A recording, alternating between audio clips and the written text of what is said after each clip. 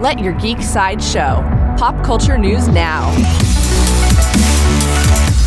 Hi, this is Andrew, and here are your pop culture headlines. New from WB Discovery, The Hollywood Reporter shared a massive update about the state of all DC's films. They confirmed that DC Films head Walter Hamada will be quietly stepping down this week, with no one else currently set to take his place.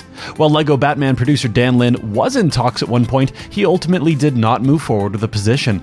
Reports still indicate that WB Discovery is looking for someone to guide the DC Extended Universe in a similar manner to Kevin Feige guiding the Marvel Cinematic Universe. The same article also confirms that James Gunn has continued to pitch new film ideas for DC. While he's already created the Suicide Squad and its spin-off series Peacemaker, he is in talks with WB Discovery for more. However, it's unclear which character or characters he would be exploring in the projects. Finally, the article reports an update about both Wonder Woman 3 and the Flash sequel. They confirmed that a scriptment from Patty Jenkins for the third Wonder Woman film is nearly finished, and a script for a potential Flash sequel has already been completed. That script was written by David Leslie Johnson McGoldrick, who also penned the script for DC's Aquaman film. For fans of horror, the official social media accounts for The Nun shared an update about their most recent project. They confirmed that the filming for The Nun 2 has officially begun.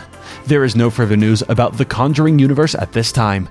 This has been your Pop Culture Headlines, presented by Sideshow, where pop culture is our culture. For any more ad-free pop culture news and content, go to sideshow.com/geek. Thanks for listening, and don't forget to let your geek side show.